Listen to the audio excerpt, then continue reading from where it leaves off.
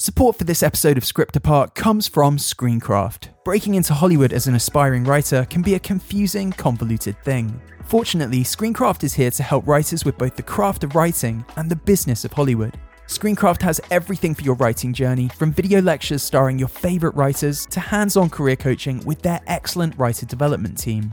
If it's screenwriting competitions you're after, well, Screencraft offers the best around. Their competitions are specific to genre and judged by Oscar-winning filmmakers and top literary reps. Hundreds of past winners and finalists have started their careers with the direct support of Screencraft. Winners have been staffed on shows at Netflix, Amazon, Apple TV+, the list goes on. They've also sold scripts and been hired to write films for the likes of Universal, Lionsgate, Blumhouse and Hulu.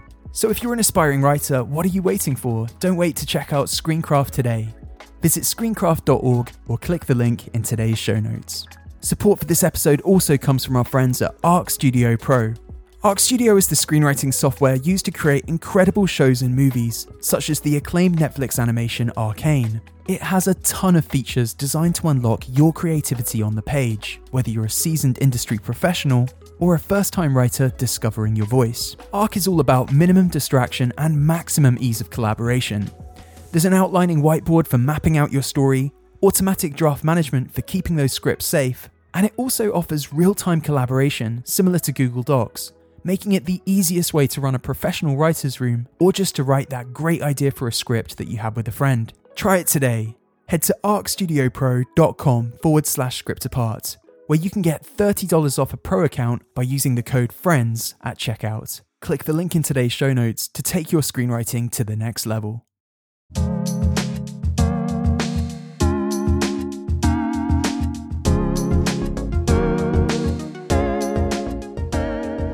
Hello and welcome to another episode of Script Apart. My name's Al Horner, and this is a podcast about the first draft secrets of great movies and TV shows. Each episode, a brilliant screenwriter breaks down their first draft of what became a beloved movie or series. This week, violent delights have violent ends, and listeners, we are now fast approaching the violent end of one of the most daring TV shows of the last decade. Yes, today on Script Apart, Westworld co-creator Lisa Joy reflects on the creation of that smash hit series, uncovers the secrets of its epic fourth season, and confirms that next season, should it go ahead, will indeed be the show's last. Lisa is an accomplished writer, director, and a guest that I've been hoping to feature on the show since its very inception 2 years ago. With Westworld, she and her husband Jonathan Nolan have delivered a dazzling dystopian vision of a future in which AI has run amok. Originally centered on a theme park recreation of the Wild West, the show has since expanded to depict a robot uprising that by season 4 is threatening to bring an end to the human race as we know it. The show's ambitious philosophizing hasn't been to everyone's tastes, but what's inarguable for me is that there are a few shows out there more packed with mystery and intrigue. The swings that Westworld takes week after week, season after season, in my opinion, just demand to be admired. As for Lisa, well, she was born in New Jersey and grew up balancing a love of poetry and storytelling with a sense of obligation to her immigrant background parents, who longed for her to follow a career path with plenty of job security.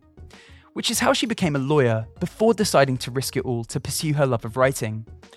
In this episode, we talk about how that background influenced some of her storytelling sensibilities and how everything changed for her while pregnant with her first child, when she wrote a brilliant spec script titled Reminiscence that announced to Hollywood that here was a writer capable of threading huge existential questions into captivating popcorn entertainment. We also delve into the shocking twists in Westworld Season 1 that were originally going to happen in the show's pilot, as she and Jonathan debated how to pace this series and the many secrets contained within. If you're wondering what's in store in Season 5, we have you covered. Lisa speaks eloquently in this episode about the parallels between the ending of Westworld Season 4 and the predicaments that we as a species are staring down in real life right now. It's a spoiler conversation if you hadn't already guessed, so if you're not yet up to date with the show, it might be an idea to hold off listening till you're all caught up. If you've slipped out of watching Westworld, by the way, now is absolutely the time to catch up. All the ideas and hints and clues seeded in those early seasons are well and truly coming into blossom right now. So yeah, be sure to watch whatever you've missed right up to last night's spectacular Season 4 finale. Then tune in as Lisa and I venture deep into Westworld and all the themes the show so smartly interrogates. Thanks as ever to our Patreon supporters for helping make this episode possible. If you like what we do and want to help the show continue to grow, you can join that community by visiting patreon.com/scriptapart, where for the price of a single monthly cup of coffee, you'll get access to ad-free episodes and all sorts of exclusive bonus content.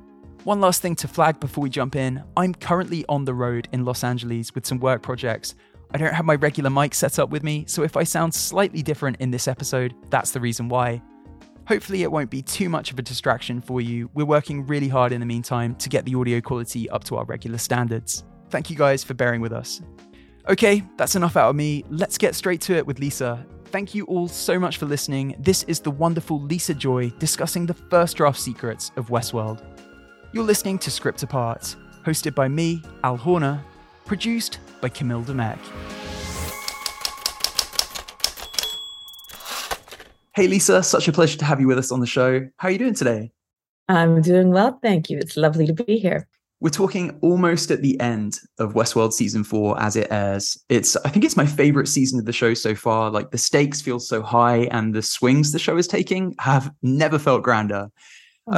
Being a fan of this show in kind of all its, existential mystery means 6 days after every episode of speculation and theorizing and journeying down pretty deep internet rabbit holes. I wanted to start by asking Lisa what it's like for you on the other side of that as each episode airs. Like, do you allow yourself to plug into the conversations that the show is sparking amongst fans? Do you have to steer clear of that because you don't want conversations like that to influence your storytelling? Like, what does the Sunday night and its aftermath look like for you and Jonathan as a new season unfolds?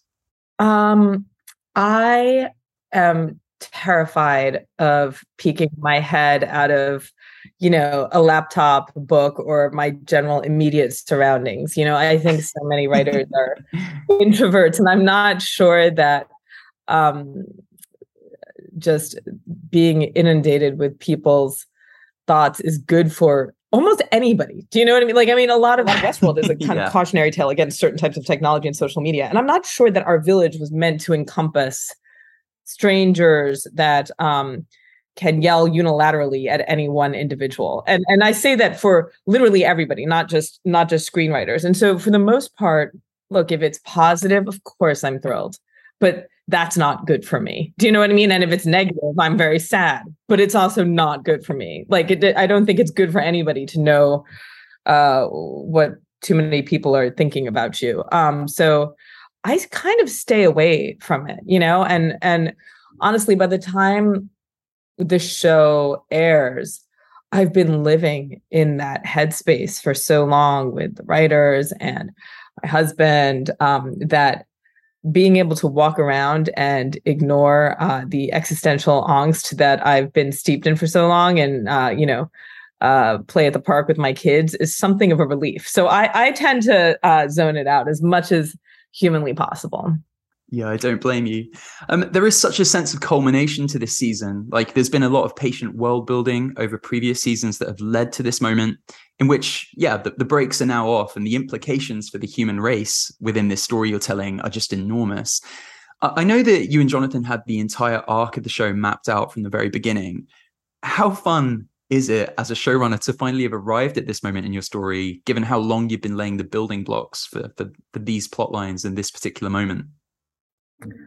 It's pretty exciting. I mean, just to the prospect of tying up a bunch of things that we have been kind of diligently setting up throughout the years, and to see the characters and where their journeys might end. We always planned for fourth season to be the penultimate season. So by the time the finale airs, we should hopefully understand, okay, we're jettisoning into this new world. But it's a business. And so I hope we have the chance to tell that story and get a fifth season, because it would be really wonderful to round it out the way that we always imagined. And there's also, we've worked with these incredible actors, and it's a chance to work with a couple of them again, which would be very, very exciting. But the fifth season would be the final season, presuming it goes ahead. Yes. Okay.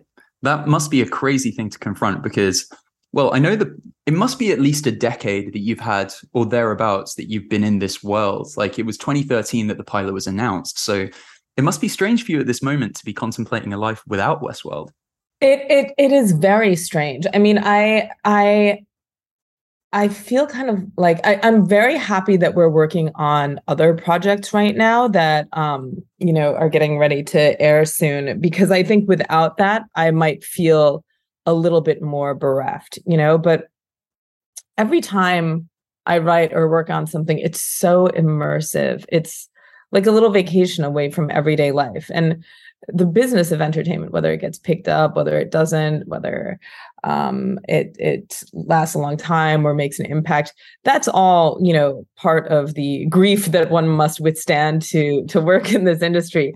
But I think the reason I do it is any artistic endeavor is kind of like, traveling through time and space in your head. It's like living in a parallel reality. And I find that sense of adventure and intellectual curiosity to be really all-consuming and probably very good for my general mental health. Like other people like to do yoga. I don't like yoga. It actually really stresses me out to be that still for that long. But if you put me in front of a book or a keyboard, I'm pretty happy. So I would say that it would be very sad to say goodbye to Westworld, in part because I love my collaborators so much. But, I'm always looking for ways to work with my actors and my crew again. And so far, we've been able to go on a lot of journeys with familiar faces. So the other stuff, the emotional stuff and loss that comes from rounding out a project, on the one hand, I think finishing it up the way that we intended will be very satisfying. But I better keep working immediately afterwards, or else I'm going to have some kind of, mental postpartum breakdown, creatively speaking. That makes sense.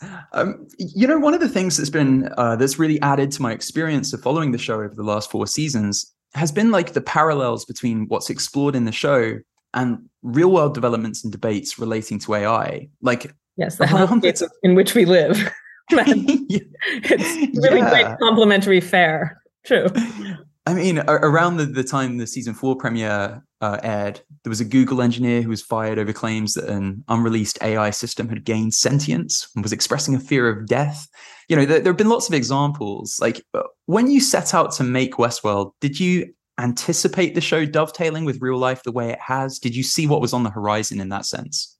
When we set out to make Westworld, I think it just happened to involve a lot of issues and topics that I was then interested in, and I think that I'm, of course, a product of my times, so I feel the encroachment of,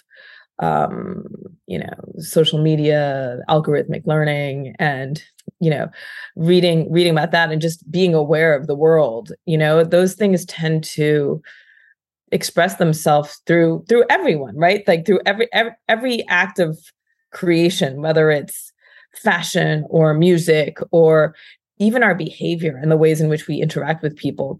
We're all kind of swimming in the same soup, and all those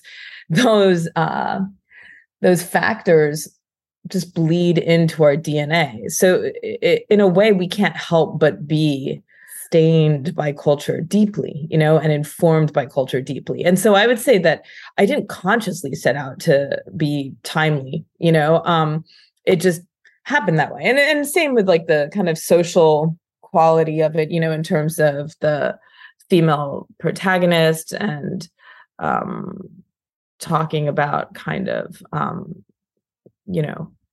women's emancipation and certain issues like that, violence against women. People would ask, if it was galvanized by Me Too. But of course, we'd written that before that, and it was just an expression of stuff that I, as a woman, saw every day, and was trying to process internally. And I think, writing is a way of having your internal processing disguised through metaphor and occasionally projected out to the world. Yeah, no, it is interesting. Like, I don't want to completely label Westworld as a timely show because, well, deep down, it's a story about what happens when an oppressed group of people decide to no longer accept subjugation. And that's something primal and that's something timeless. It just happens to have a technological framing here. But it is crazy how in the years since Westworld first aired, we've had elections derailed by bots and automated technology, data mining of consumers by big tech firms. That's been a part of the show. It's become a major concern in our society. Yeah. In general, it feels like our ability to talk about the potential dangers of technology is increasingly like outpaced by the speed at which these technologies are sold to us, and that we're embracing them. So yeah, you've mentioned it as a cautionary tale. The longer the show goes on, do you feel more validated in the cautionary tale that you set out to tell? I don't know if validation is the key word for me, only because, I mean, I'm sure there are some things that people don't understand. And then after a moment, you want to be like, see, you get it now, don't you? But given I'm too scared to read anything about the show, I can't feel that much. I try to avoid it as much as humanly possible. But I will say that a while ago, there was, some kind of congressional hearing or something about the impact of social media on, Americans. And it was really difficult because the people who make the laws and the guidelines and the regulations are so far removed from understanding technology in a deep, actionable way, right? I mean, as you said, technology is eclipsing in its speed of development our ability to imagine what technology can do. And literally with, neural networks within AIs, they can fathom things and we don't understand what's in the black box and how a computer has come to certain solutions. We just understand that is what the logical outreach of the programming within its system led to. And, all of these things are complex ideas that affect us on the day-to-day, though we don't know it, but don't necessarily directly affect us in that we're all sitting there trying to solve the issue of AI and society, right? And I think that the interesting thing that fiction can do in a way that nonfiction sometimes can't quite penetrate, right, is it can raise, in the guise of just pure entertainment, a accessible language for speaking about contemporary issues. Whether you like the show or not, it becomes part of that social cultural framework we have that allows the language and the topics and the general structure of the issue at hand to become second nature and more democratic in its ability to be discussed. Yeah, absolutely. You mentioned these complex ideas, which, it's something that sort of it sits across your entire body of work. Like Reminiscence has the same big questions at the heart of it that Westworld does, questions about human nature, questions about technology and that intersection between the both of them. Were you always drawn to these kind of big existential questions as a storyteller? Or was there something about about impending parenthood that sharpened your desire to write about the future and the world that our children might inherit from us? Like, I'm aware that this whole chapter of your career leading to Westworld kind of began with Reminiscence as a spec script. You wrote that, also became later a brilliant movie, I should add. You wrote that while in the second trimester of pregnancy. So do you think that changed you as a storyteller, or was that always baked into your kind of preoccupations? I think the thing that I'd always heard as somebody, I came to writing late. I graduated from law school, I think when I was like 30 was when I started writing professionally. And so, I just sort of worked my way up. And from the very beginning, I had these like very epic scaled ideas for shows that I wanted to pursue. I think it's because, and my daughter shares this with me now, I was obsessed with mythology as a child. I read all the Greek myths, and then I moved on to Chinese myths and different, myths from different cultures.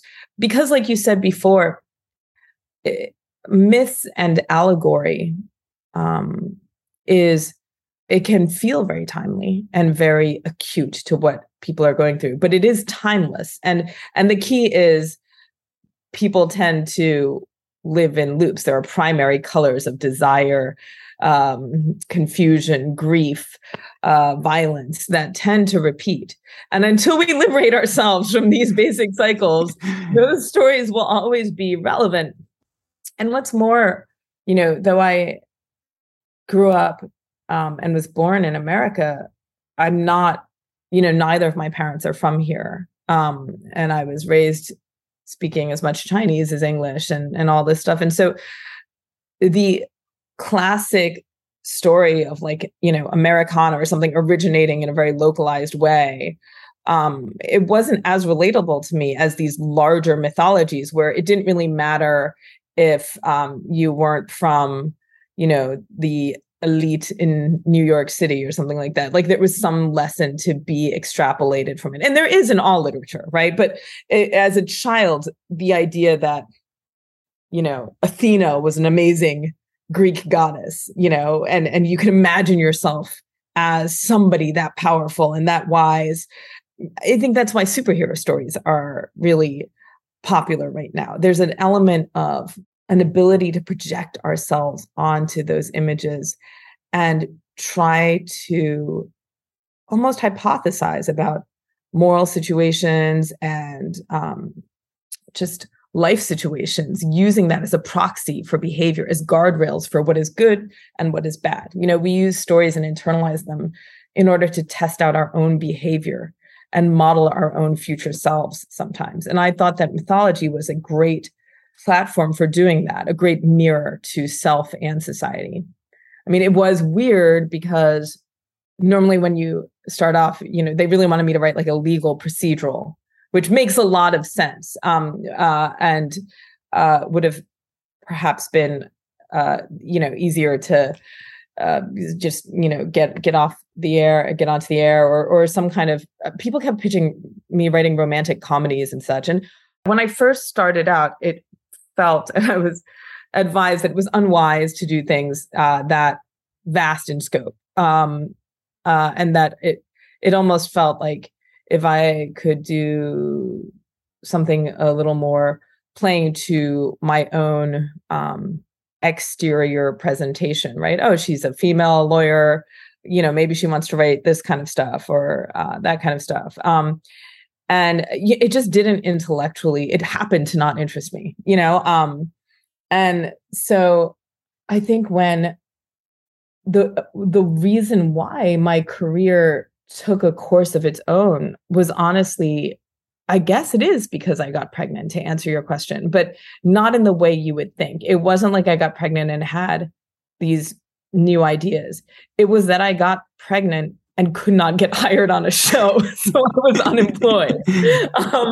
That's basically what it was. I had no choice but to sit at home, vomiting in a bucket, and wondering if my career was over, which is a good thing to remember, right? I was pretty sure that all was lost, and that I wouldn't be able to work again, and that taking that time off. And I'd had a pretty bad experience with an all-male staff being very, very difficult to work on. And this was before Me Too and all that stuff. So I was also quite demoralized and shaken, by that.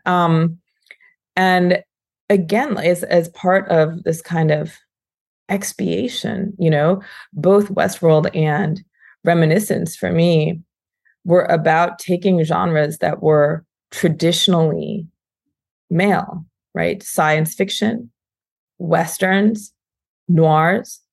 Those are all genres that have a largely male gaze.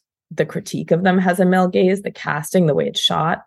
And frankly, I hadn't been that drawn to those types of shows because I didn't feel like it spoke to me as readily.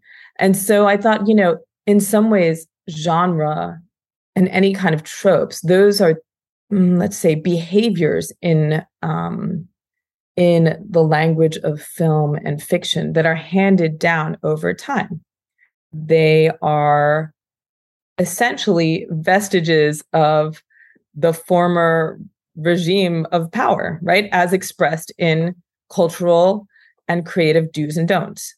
And so in that way, what's always interested me is, well, if I were to take this framework and make it my own, if I were to take a Western and have it feature strongly a woman character, or if I were to take a noir and instead of having it be about a hero, to make it about the indictment of the male gaze, and to kind of mix that harsh, hard-bitten language with something more poetic and feminine. What does it look like to take the structures you're given and make them your own?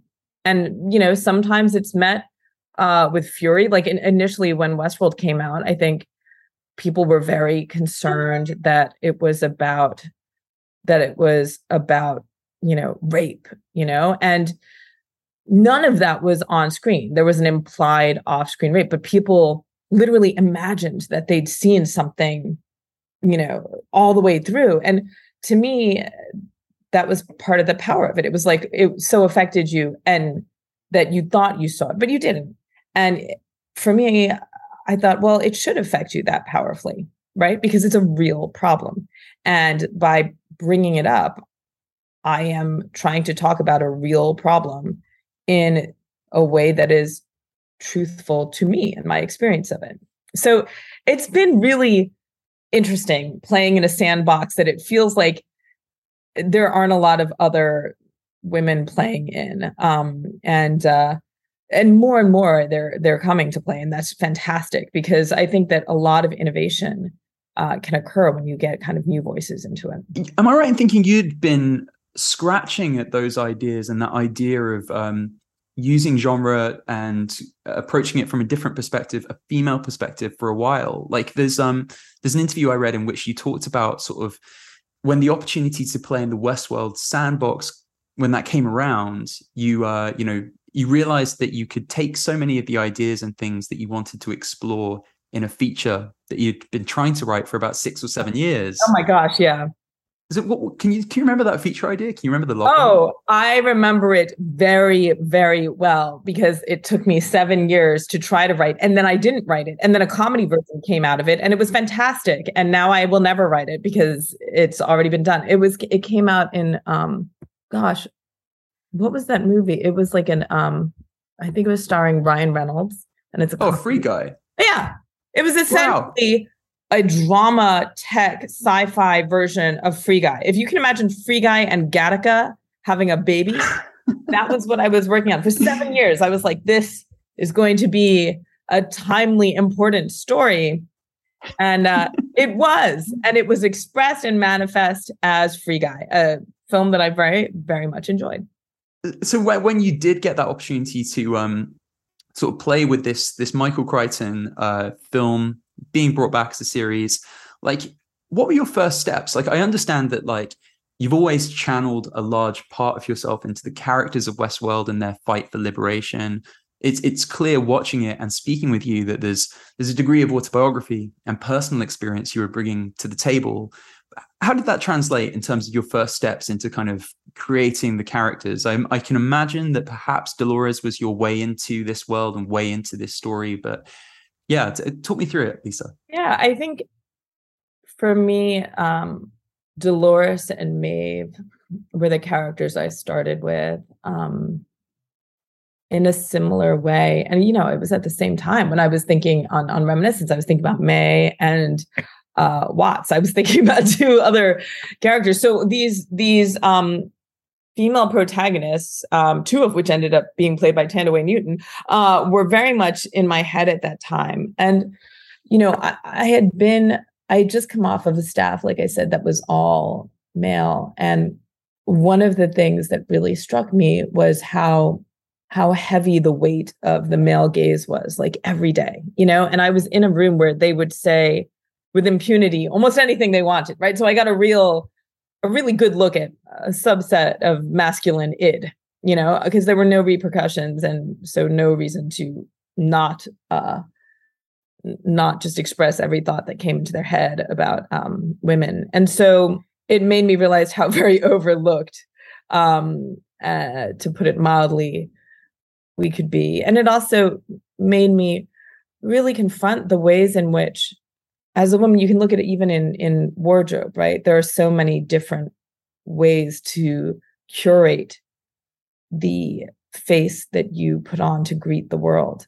And I think women have to think about that more, traditionally have had to think about that more, because men seem to be allowed to be so many things, it's just the sort of resting state of a man, and they are allowed to contain multitudes.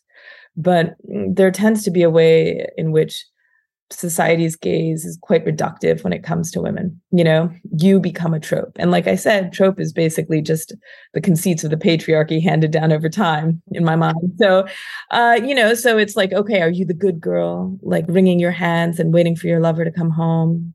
You're smart and spunky, you've got a little spunk, but you're not going to step out of line. You're not going to break the rules because you're that good girl. And that's, somebody like Dolores, or are you a bad, sexy, sexual person with power who has no soft side? You know what I mean? And that's supposed to be the madam, right? And of course, then there's Maeve, who as a child and has deeply emotional, right? And I wanted to be able to take the idea of these stereotypes of character and turn them on their head. And that's something that Reminiscence deals with specifically, right? The whole thing is, like so many noirs, it's like, oh, figure out where this girl went and then you've solved the crime.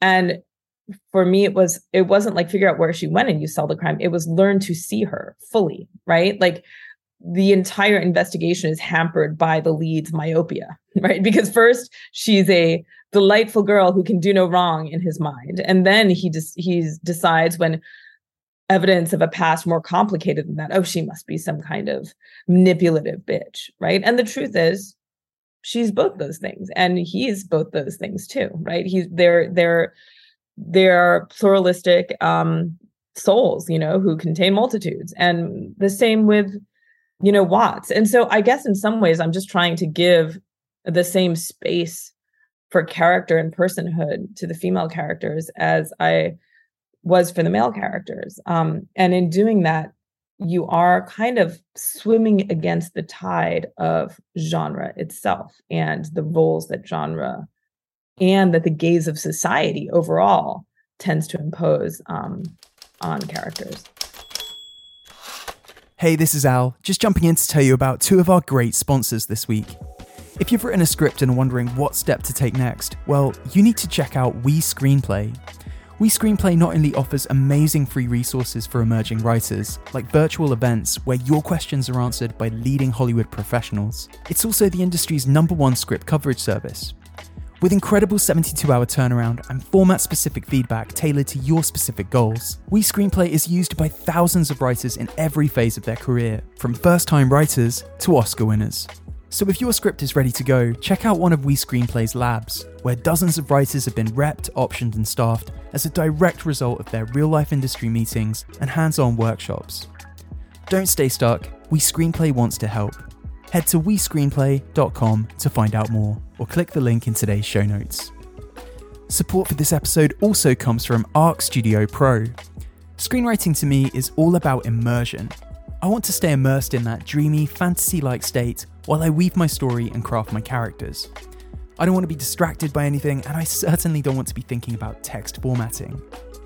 Arc Studio Pro understands that. It's so intuitive, it has a minimal and, dare I say, beautiful interface that allows me to stay completely focused on the story I'm trying to tell. To take your screenwriting to the next level, visit arcstudiopro.com/scriptapart, where you can either download a free version or get $30 off a pro account to unlock its full host of amazing features. Use the code FRIENDS at checkout to get that discount. That's arcstudiopro.com/scriptapart. Okay, let's get back to the conversation. I'm curious though, I guess it goes without saying that there must have been so much research into robotics and AI and the kind of direction that we're moving in as a species with those breakthroughs. But did you research theme parks or think about the nature of theme parks much at all as you were kind of in these early development settings? Because, I'm fascinated by Disneyland and the way that with each of those lands within Disneyland, you know, they're harnessing nostalgia. They're offering fantasies of eras in American history that kind of never were, you know, and it was obviously a fascination for Crichton too, because, you know, 2 decades after he did Westworld, he essentially rewrote Westworld into Jurassic Park. So, what's your kind of take on theme parks, Lisa? What do they represent to you, and how did you work that into the show?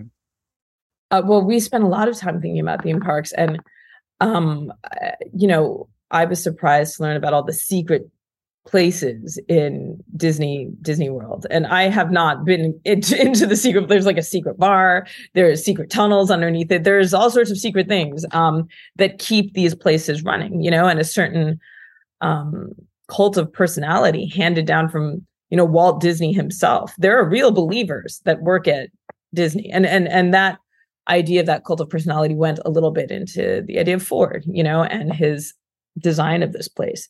The other thing that we looked at a lot was, you remember Sleep No More? That was coming out then, these kind of interactive experiences. And so we went there and looked at that and were inspired by that, by the idea of being able to maneuver within a space that was set up for your entertainment, that had a sort of narrative flow embedded within it, but you just had to find it. And, you know, video games are like that too, right? And so yes, we researched theme parks, video games, quote unquote, research video games. It was just an excuse for Jonah to play video games all day, and tech. And yeah, like, tell me what else you can remember from that kind of blue sky thinking portion of planning out the show. Like, are there any ideas that you can remember entertaining before deciding against? Were there vastly different alternative plots and characters that were in the mix before you settled on the story that you did? And perhaps there were even different sort of parks that you thought you might go to. What was kind of in the mix early on that you ended up jettisoning? Gosh, I was very pregnant and then had my baby when we were breaking the first season. And I remember very clearly, you know, we had a whiteboard, which is typically where in a room you're breaking a story, you know, and you divide it into acts and you write on this one board. So we started breaking the episode on this board in my house because we didn't have a team yet. It was just Jonah and I. And very quickly, in order to figure out what happened in the pilot, because the theme park itself has rules, right? It has a kind of loops that have to keep going, like a watch constantly in perpetual motion behind the scenes that then our characters have to knit into. So that's when we started to plot out what that would be, you know, like what would Hector or Rodrigo's character be doing? Like, he's the one who gets to venture more into the Badlands, and how would that draw them out? And how would that cycle repeat and make sure that we weren't breaking the internal rules of the show? So that brought up this whole, you know, to do. And then we were also thinking about the park itself and the business of running a park, you know, and the corporate intrigues that might happen there. And what business units do you have there, you know? So that's where Lee Sizemore came from, and Bernard, and even the kind of business end of things, which I used to be in business. So we sat there literally writing org charts for Delos Inc., just as though we were McKinsey analysts. And then, you know, came the character breakdowns, and those were more paper. So essentially, we were in this large room. We quickly moved off the whiteboard and started sticking these giant posters on the wall. And then when we ran out of posters for the wall, we put Post-its on top of the posters. And I really wish, I know somewhere I have a photo of this room, because it was madness. In the end, every single window was covered. And it was one of those rooms that, like, the windows are floor to ceiling. There was no more natural light. It was a dark, crazy cave filled with papers, Post-it notes, arrows, and it was quite a relief when we got to take some of those down after having written the first season. But I would say that in terms of story, we packed more into the pilot initially than we could possibly fit. Like, we literally had some of the things that we didn't get to until the end of season 1 were in the finale. And because I think we were just so excited to get to those turns. And then we had to kind of pace it out and be like, no. You know, we have to spend some more time with these characters and enjoy those twists and turns of fortune before, say, getting to Ford's death. which happened a lot earlier initially. And then the other thing, you know, there were certain characters that fell by the wayside. I remember there was, you know, they have these vaudeville shows in the Old West, you know, where they wander around and perform towns. And I wanted to have a couple very much in love with like a dog that helped do tricks, you know, and they would play, the evil bandit and the girl who brings him to justice or something like that. And they were this like in love couple. And, you know, when they cut, they would take off their silly costumes and just hang out and have a meal by the fire with their dog. And in the thing, I remember we thought, okay, and then the girl or the guy gets reprogrammed and really is a villain, and the girl doesn't remember. And the only one who remembers is the little dog because they forgot to wipe the dog. And so it was this sad tale where again and again and again, this woman shoots her lover and the dog is like, no. The dog is constantly trying to stop this from happening. So that didn't make it in, but it made it pretty far. We got pretty enamored with this dog and the idea of these star-crossed lovers, which that came into play, right? The idea of star-crossed lovers for sure. But no, not the little dog, alas, did not make it. Season 5, though. I mean, if you see a little dog, you know, the human chair was something I wanted a long time. And we just finally did with Tessa Thompson sitting in it, just little flourishes of things. Sometimes you have to wait a long time before the correct opportunity arises. So who knows? Robot Dog, season 5. This kind of goes without saying, but, you know, this is a show not about human survival in an android park, but it's one that's sympathetic to and told from the perspective of the hosts.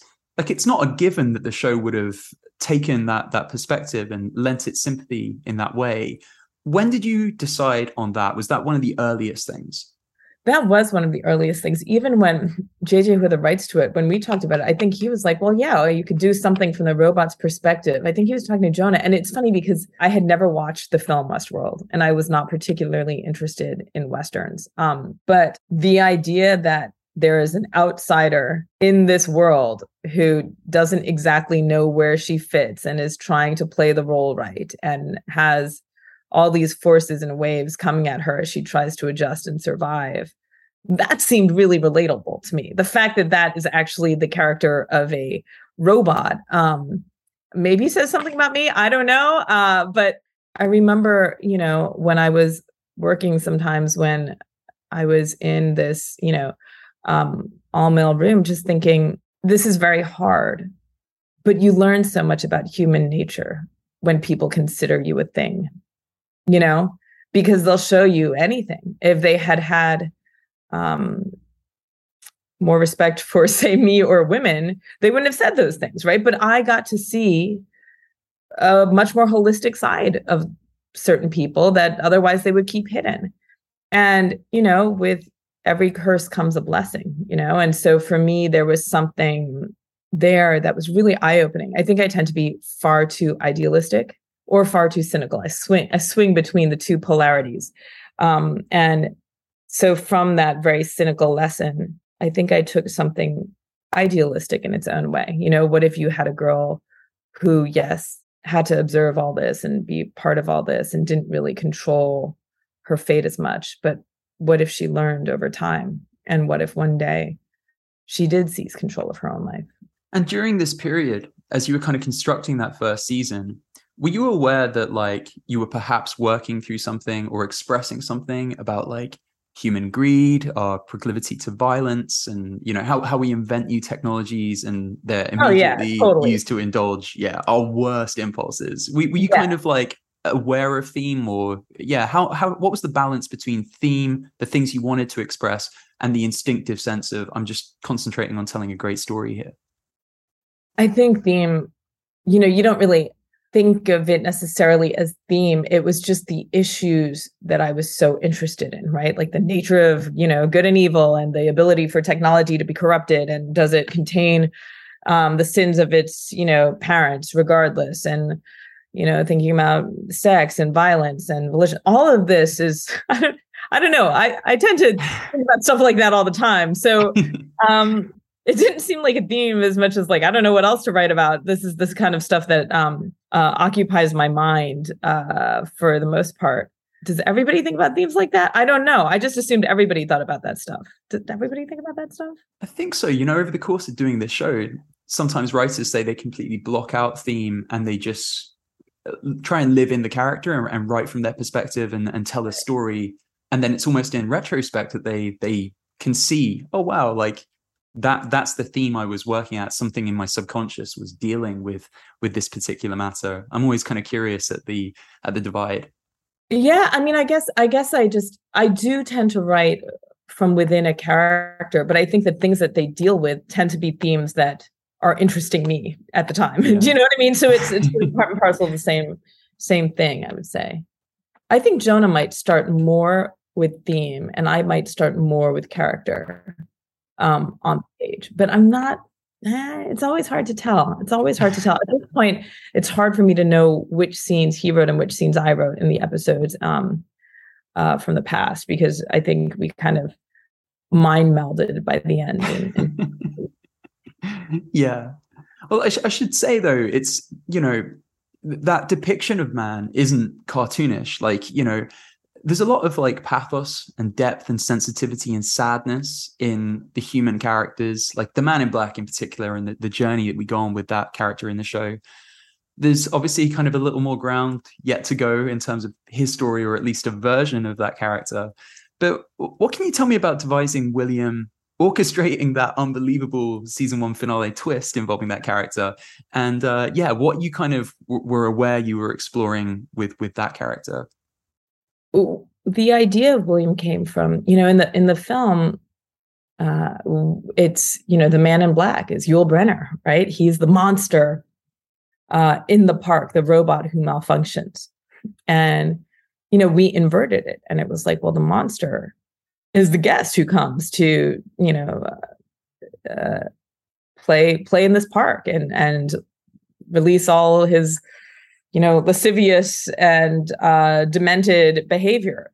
But it's never wholly, I hope it's never wholly moralistic, right? Because we're all people. Like, it's kind of the luck of the draw what skin you're born in, what gender, if gender even exists, God knows, right? Like, morphology, the way we appear to the outside world is an inheritance, as are the structures that we've inherited. So I am literally sympathetic to all humans, because being a human is very, very hard.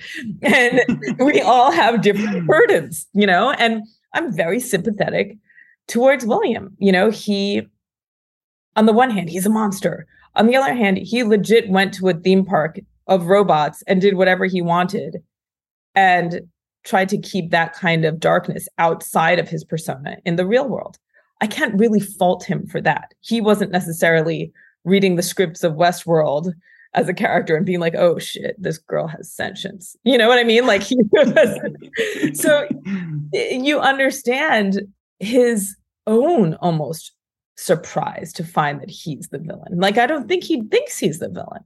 I think he honestly thinks that he started off trying to be the hero and found himself lulled by forces within him and twists of fate into this incredibly dark role. And in knowing where he started, I think he sees that we all have the potential to destroy and to hurt the things that we love. And no wonder why he's so fed up with humans and hosts. He's just basically, their code is broken. And honestly, I sometimes feel that, sometimes I'm Dolores, and I choose to see the beauty in this world. I like to do that, especially where it pertains to my kids and, my friendships. But sometimes I read the news and I just think, oh my gosh, this cycle just continues and continues. And the kind of collective action for mutual betterment it would take to turn this world around and make it something exponentially better seems something that we as a human race are literally incapable of doing. That kind of collective action. We all read about global warming and we're starting to feel the changes from global warming. It's real. And we have people begging for action. And then we have systems that don't allow for that action. The same thing with gun control. There's just a lot of humans are just divisive, full of infighting. And at some points, they're incredibly productive. And the things that they make are beautiful: grand operas, spaceships, acts of generosity. And sometimes we're incredibly ugly and tiny. So, I relate to Dolores, but I also relate to the Man in Black. And if I didn't, I don't think I'd be able to write him. When you talk about there being some things in the early outline for season 1 that were going to be revealed a lot quicker, was the Man in Black always going to be the sort of reveal that William is the Man in Black? Was that always going to be a season 1 finale thing, or was that one of the things that you were going to cram in the pilot originally? That was a finale thing. That was always a finale thing. Originally, Ford died in the first episode. Wow. So how did that shake out then? What did that look like? Oh, we thought, this is the kind of mastermind and a spokesperson for so much. And, I think we need to keep him around. And just because we have a feeling and are excited for all the places we want to take the series season after season, it doesn't necessarily mean it will be beneficial for this season for us to just rush there. We have to earn our time. And of course, when you're working with Anthony Hopkins, you're just loath to kill him. We decided that already before casting him, but certainly it was good that we did, because I think he added so much to the show.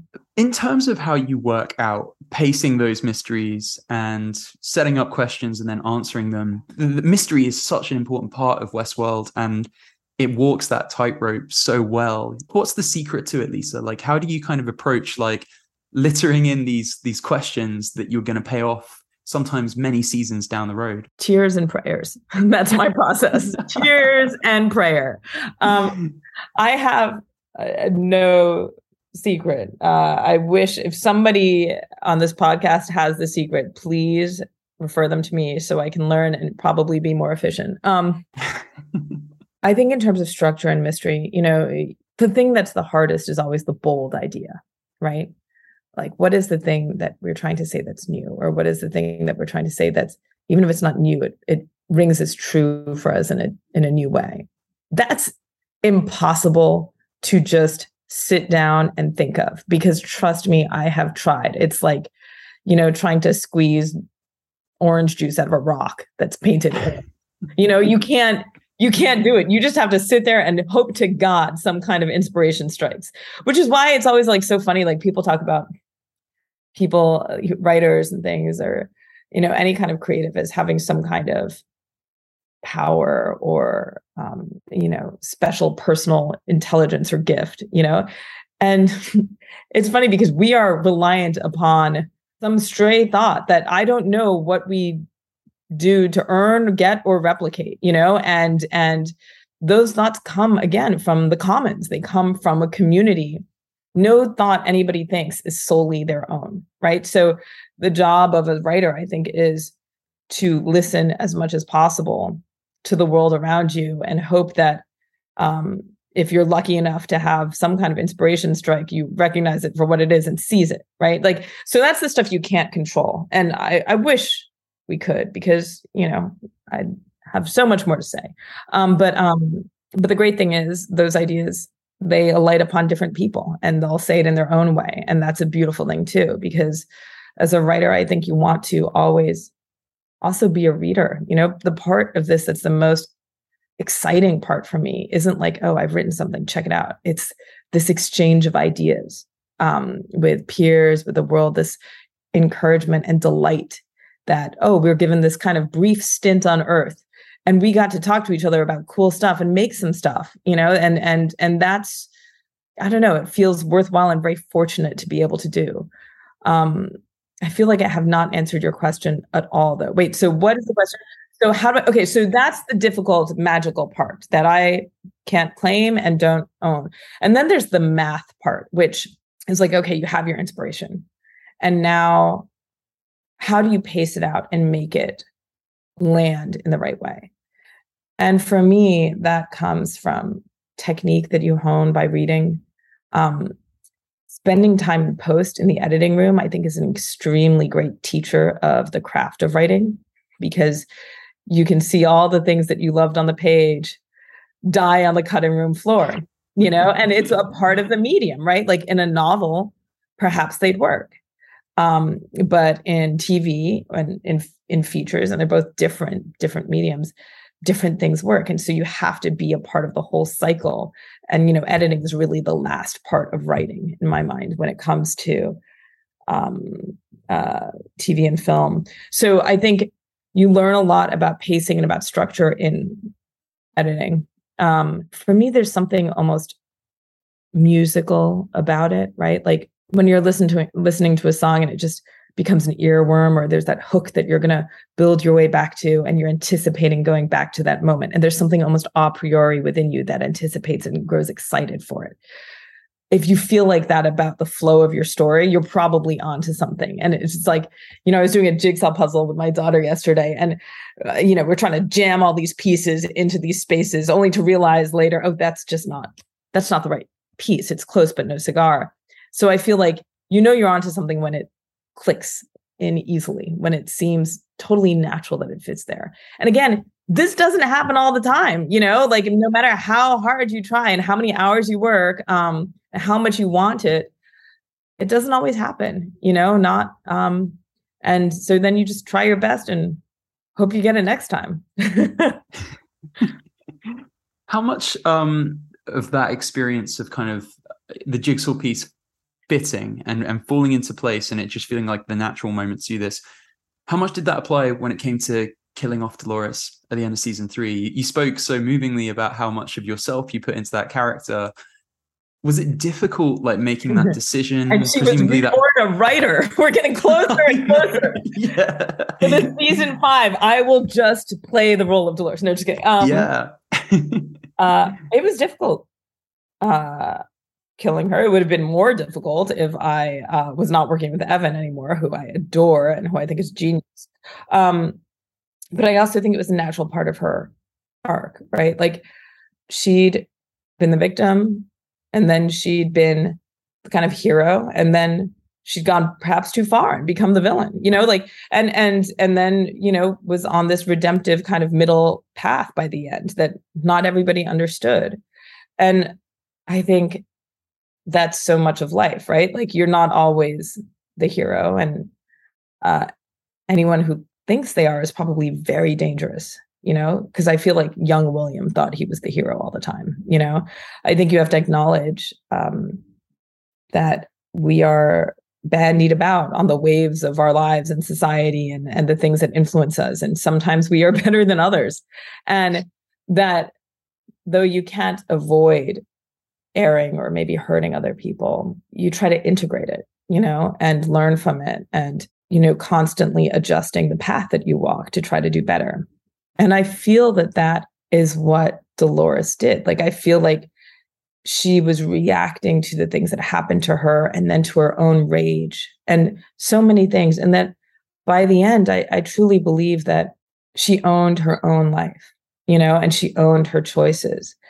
And when she did that, to me, she's fully liberated, And so, I think if anybody can feel that way upon death, it's probably good, to think, hey, yeah, I messed up quite a bit, but I feel free, and I feel myself now, and I'm trying to leave the world a better place, and I feel like that's what she did. And, we should all be so lucky. But yeah, it's good to have her back as a writer now. So in the karmic wheel of fate, she is brought back on the lowest rung. Yeah, and of course, at the beginning of your career, as you said earlier, you were always being encouraged to write rom-coms. And in a way, this season with Christina, there's been an element of that. I got to. I mean, writing a date, I'm not going to lie, writing her date with James Marsden, I was like, shit, maybe I should have been writing rom-coms. This is wonderful.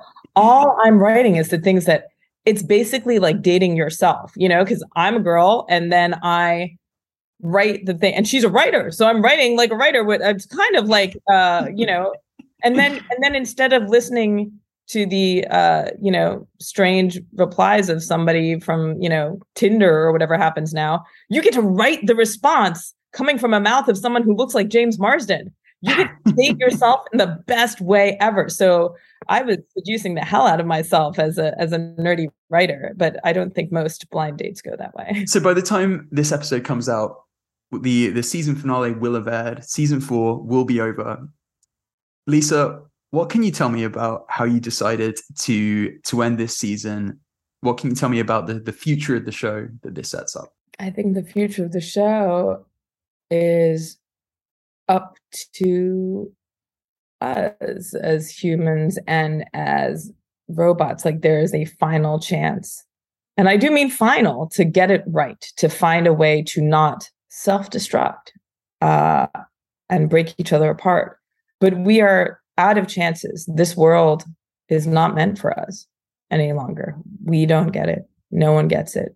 And there is a way sometimes where, we are, if we don't fix the world, it's true, we don't get to, live in the same world. The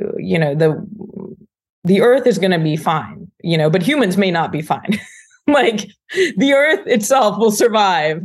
But I'm not sure that we will in any way that is fantastic unless we kind of get our shit together. So, Westworld's a cautionary tale. And I'm hoping that we get a 5th season so we can see what the moral of the tale is. If not, I'll just have to tell you in secret. Yeah. Yeah, I know obviously from Reminiscence how kind of climate conscious you are and how important that is as a subject matter. The last chance saloon feel of where we end this season, it doesn't feel accidental. It feels very allegorical and kind of maybe even blunt in a way that this show hasn't been before. Yeah, it's pretty blunt. It's funny because it's not even that I set out to talk about climate change and Reminiscence, right? I just thought, okay, well, I'm doing futurism.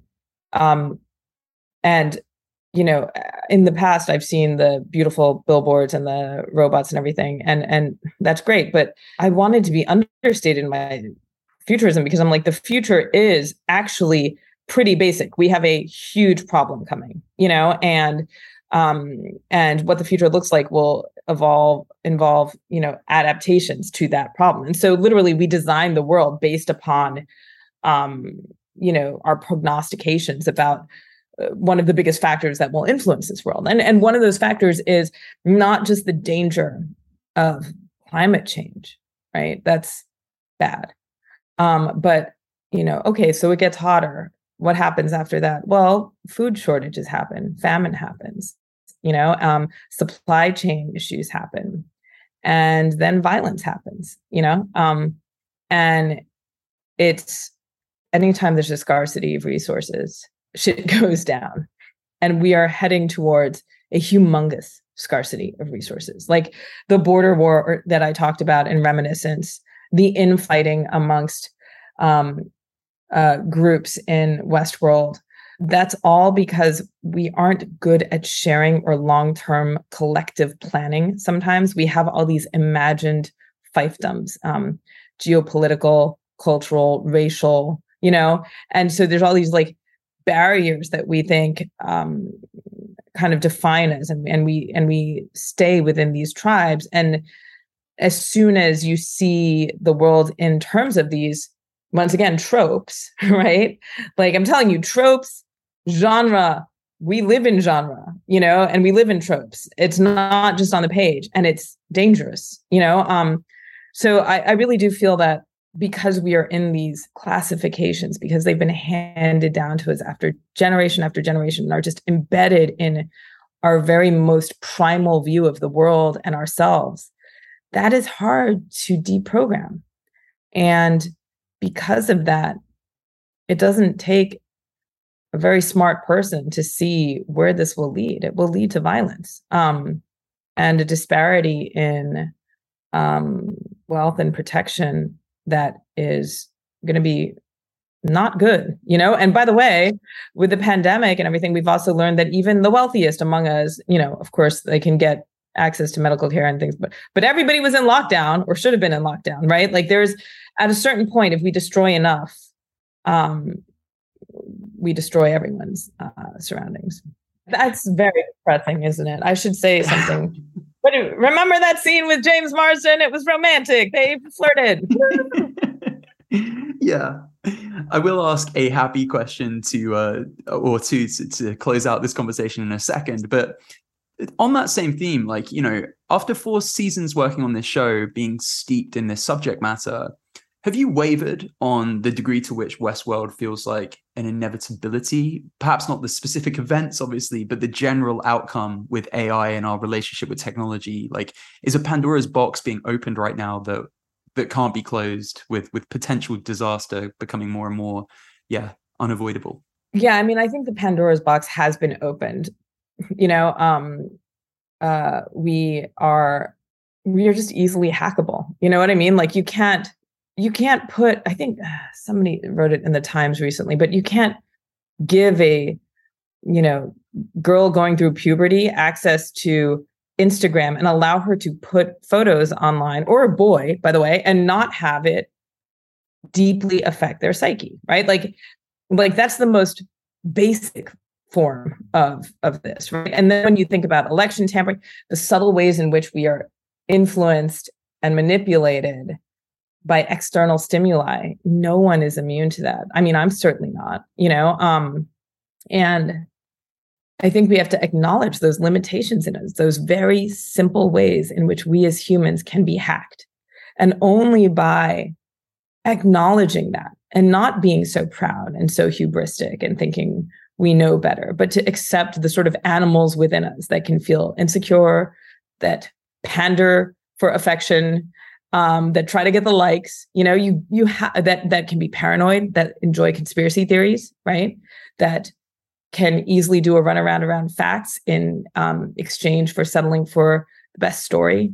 Like, if we don't, all of us, understand that we are all, each of us, susceptible to that, then how will we ever design a better course for AI? And right now, with deepfakes coming out and tampering, both implicit and subliminal, but also very directly, I think we've shown how very susceptible we are. And so I am for regulation. I think it's a good idea, and I think that there's a way to definitely thread the needle between regulating social media and freedom of speech, which I also believe in. So, I mean, I will say, like, despite the heady topics that we talk about, and by the way, I just think it's the world we live in. Like, these are the issues in our world right now. I would say, like, I'm very optimistic. I'm optimistic because I think humans are really beautiful for the most part. Even in their flaws, they're beautiful. Like, how strange that in an eternity of space and time, we are here as this conglomeration of cells right now, experiencing and looking at and pondering the things that we're pondering. Like, how strange that we should be able to feel anything or observe anything. Like, what a tremendous, intergalactic luxury. And so, it's kind of like, while the music's playing, dance. There we go.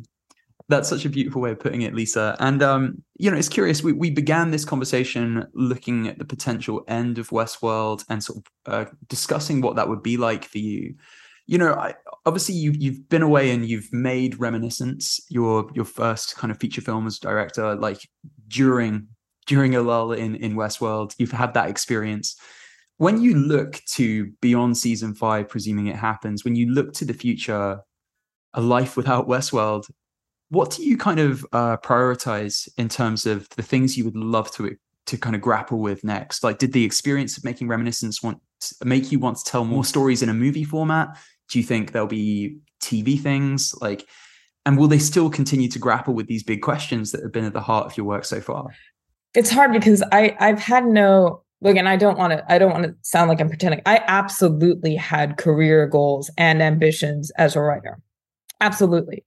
But lately, and this is quite lucky, right? I have been able to really take the time to just support other voices as a producer, so we're doing Fallout, which is really fun, and we're doing The Peripheral. And that's been great, like being able to champion other people and work on bringing these other properties to life. And so I've really enjoyed that. And then in terms of the writing itself, right now I'm working on 2 projects, and they're both quite different to what I've worked on before. Thematically, of course, I'm thinking about certain things in history or in culture right now. One of them is much more contemporary. I think it's kind of like, like as an actor, I laughed at Evan because when she asked what she would be like this season, I was like, well, you get to take the corset off, and, there's a part of me that was genre is like, whoo, I get to take the corset off. I get to write in a contemporary style and be a little more off the cuff now. And that is a exercise that I'm excited for right now as a bit of a palate cleanser. And then I have some historical epic that I'm working on with some people, but it's too early to say, but it is the thing that's keeping me busy intellectually, and therefore not, freaking out or worrying. I just slip into these little worlds. And look, I mean, I've had as many unpublished scripts as the next guy or gal, so anytime you embark upon writing something, no matter who you are, there's no guarantee of success whatsoever, and so again, you just better enjoy the process, and I think it's lovely that I get to spend my free time thinking these things and writing and have that be a vocation. Like, I feel very lucky about it. That's so beautiful. And, to kind of counterbalance some of the heavy, dark topics that we've discussed today, I'm going to end this conversation on a light note. Lisa, if you could pick a song that hasn't yet been given the Westworld instrumental music treatment so far in the series for season 5, what do we got to get in there? I suppose the trouble is you've already done so many great songs, I know. I went to Fiona Apple for a second. I think that would be cool. She's pretty experimental in her latest album, so I'm not sure. I can easily see a remake of Criminal being like very catchy and yeah. And let me think, what else? What have I been listening to lately? I love Frank Ocean. I want to work with Frank Ocean. Can we manifest this? He sounds very cool. Listen, I'm just going to throw it out there. Westworld dog spin-off with Frank Ocean. just throwing that idea out there. I know. Where's his number? I got to call his agents and be like, so I got a pitch. I like the way you think, sir. How do you feel about sentient puppies? We shall see. Awesome. Well, Lisa, this has been so much fun. Thank you so much for your time today. Thank you for this amazing show and all your work that I've enjoyed over the years. And it's been an absolute pleasure chatting with you. You too, my dear. Thank you so much. You've been listening to Script Apart, hosted by me, Al Horner, produced by Camille Demek. Thanks for tuning in. We'll see you next time.